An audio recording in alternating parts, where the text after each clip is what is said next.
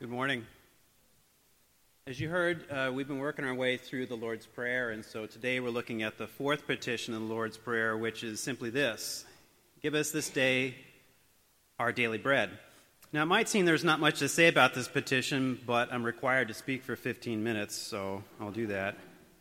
Or there's not much to say because it's straightforward. Jesus directs us to ask God the Father each day for the bread that we need that day. Now, things get interesting pretty quick when we ask, what kind of bread, right? Is it unleavened bread, manna, which just means, what is it? Challah bread, communion wafer, maybe.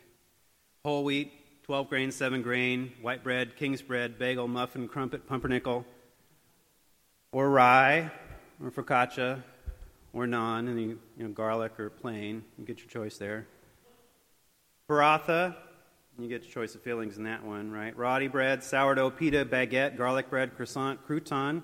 It's old bread, but it's bread. Or a cracker. See, communion wafer, right? Or is it shepherd's bread? Hamburger bun, hot dog bun, brioche, bannock, tortilla, lefse for you Scandinavians like me, right? Biscuit, roll, dumpling, pretzel, scone, cornbread, beer bread, banana bread, or zucchini bread. What kind of bread, Jesus? Right?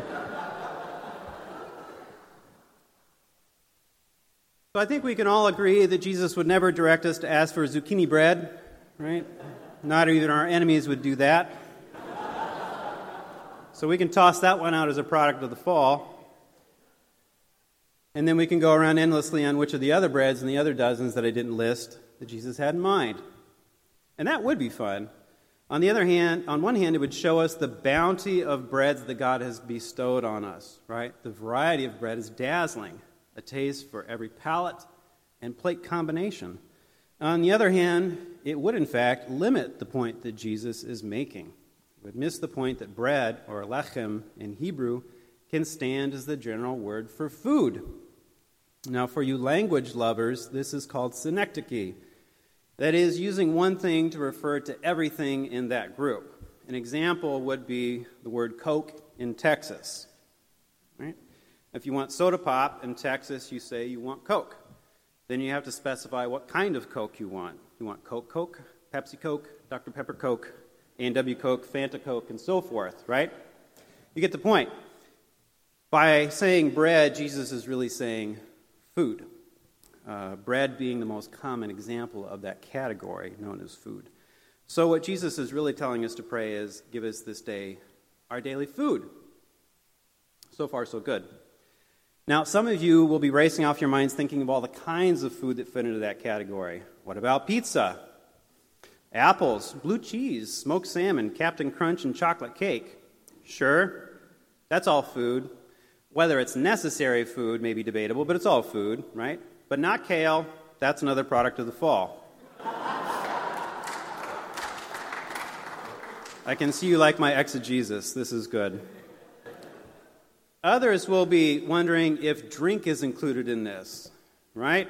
Food is good, but the body also needs water, milk, coffee, wine, and the like. We need drink to wash down the food, rev up the body, and to gladden the heart. Well, we can include drinks in what Jesus is saying. How do we do this? For you language lovers, this is called metonymy. That is, using one thing to include something else closely associated with it. So an example would be if I say, hand me my coffee. I do not mean toss the liquid known as coffee at me. I mean, hand me my cup of coffee, right? The cup is included.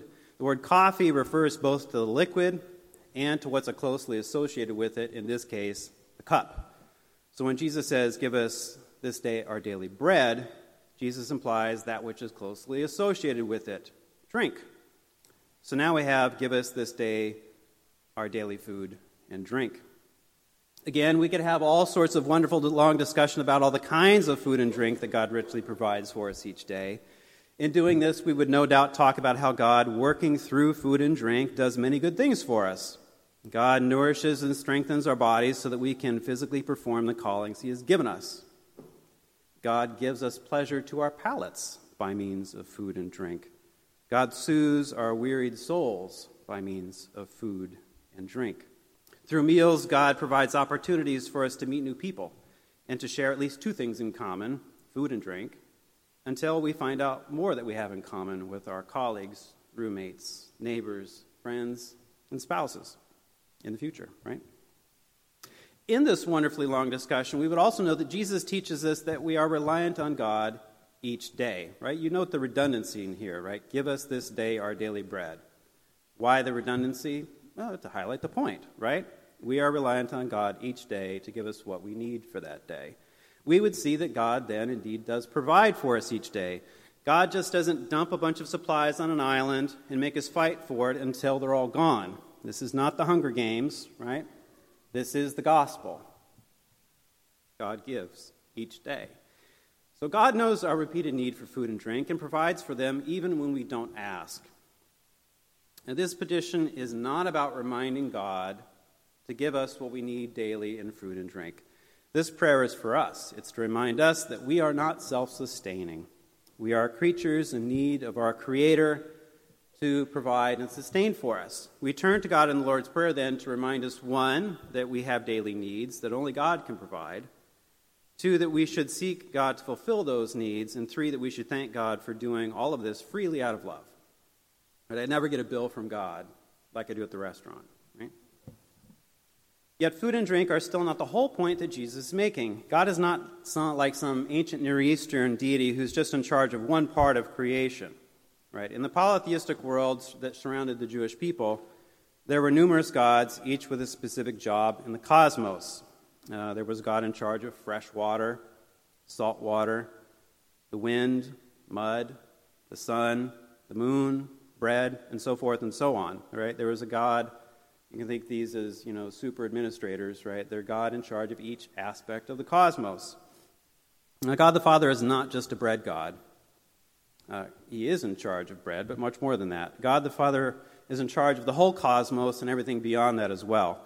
He is the one loving, omnipotent God. He gives bread or food and drink, not because that's all he's capable of, but because that is directly connected to sustaining our lives and our well-being. So in this sense, what Jesus is really directing us to pray is this: give us this day everything we need daily to sustain our lives. And Martin Luther captures this nicely when he says, to put it briefly, this petition includes everything that belongs to our entire life in this world, because it is only for its sake that we even need daily bread. In other words, the reason that food and drink are of any importance is because they support our lives and well-being. It's not that bread is the thing, it's that we are the thing. Luther elaborates on this point in his small catechism, where he explains the fourth petition this way. What then does daily bread mean? The answer: everything included in the necessities and nourishment for our bodies, such as food, drink, clothing, shoes, house, farm, fields, livestock, money, property, an upright spouse, upright children, upright members of the household, upright and faithful rulers, good government, good weather, peace, health, decency, honor, good friends, faithful neighbors, and the like. Here we see that bread is more than food and drink. For you language lovers, we return to the word, the category of synecdoche for bread. And in this case, the category we're looking at is everything that we need daily to sustain our lives and well-being. That includes our physical, social, political, economic, spiritual, and mental needs. Now, we know that God takes care of us spiritually by giving us the real bread that sustains life forever. God gives us his Son in the flesh.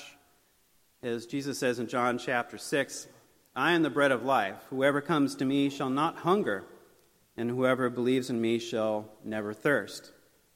We likewise remember Jesus' words at Passover when he handed out bread and wine, giving us the Lord's Supper, saying, take, eat, this is my body.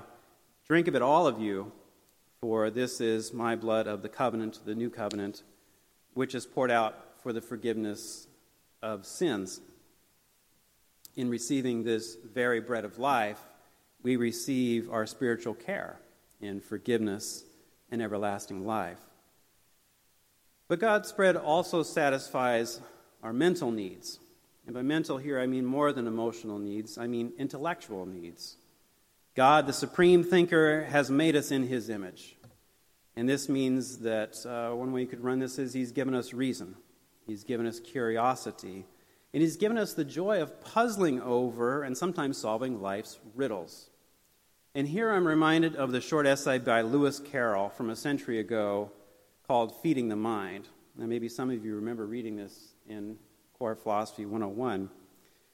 Carroll observes that we pay careful attention to what we eat and how that impacts our bodies, or at least we know how it does that. If we follow through is maybe another matter.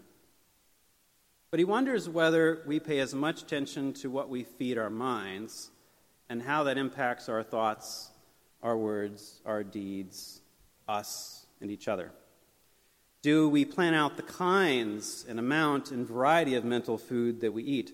Do we starve our minds of thought such that they shrivel up?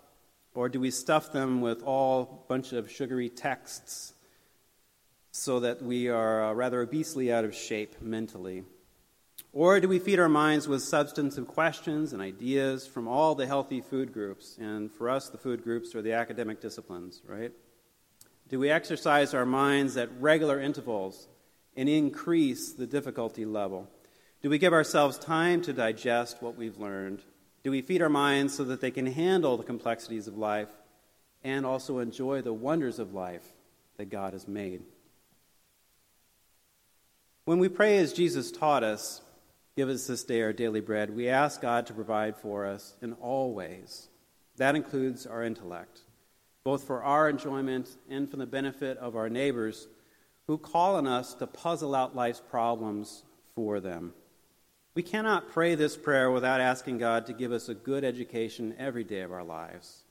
Just as we need food each day for our bodies, so we need food each day for our minds. And what better place to be fed than here, in your classes, with thinkers old and new, with your professors and fellow classmates. Go, be fed your daily bread. God has already prepared a rich feast for you.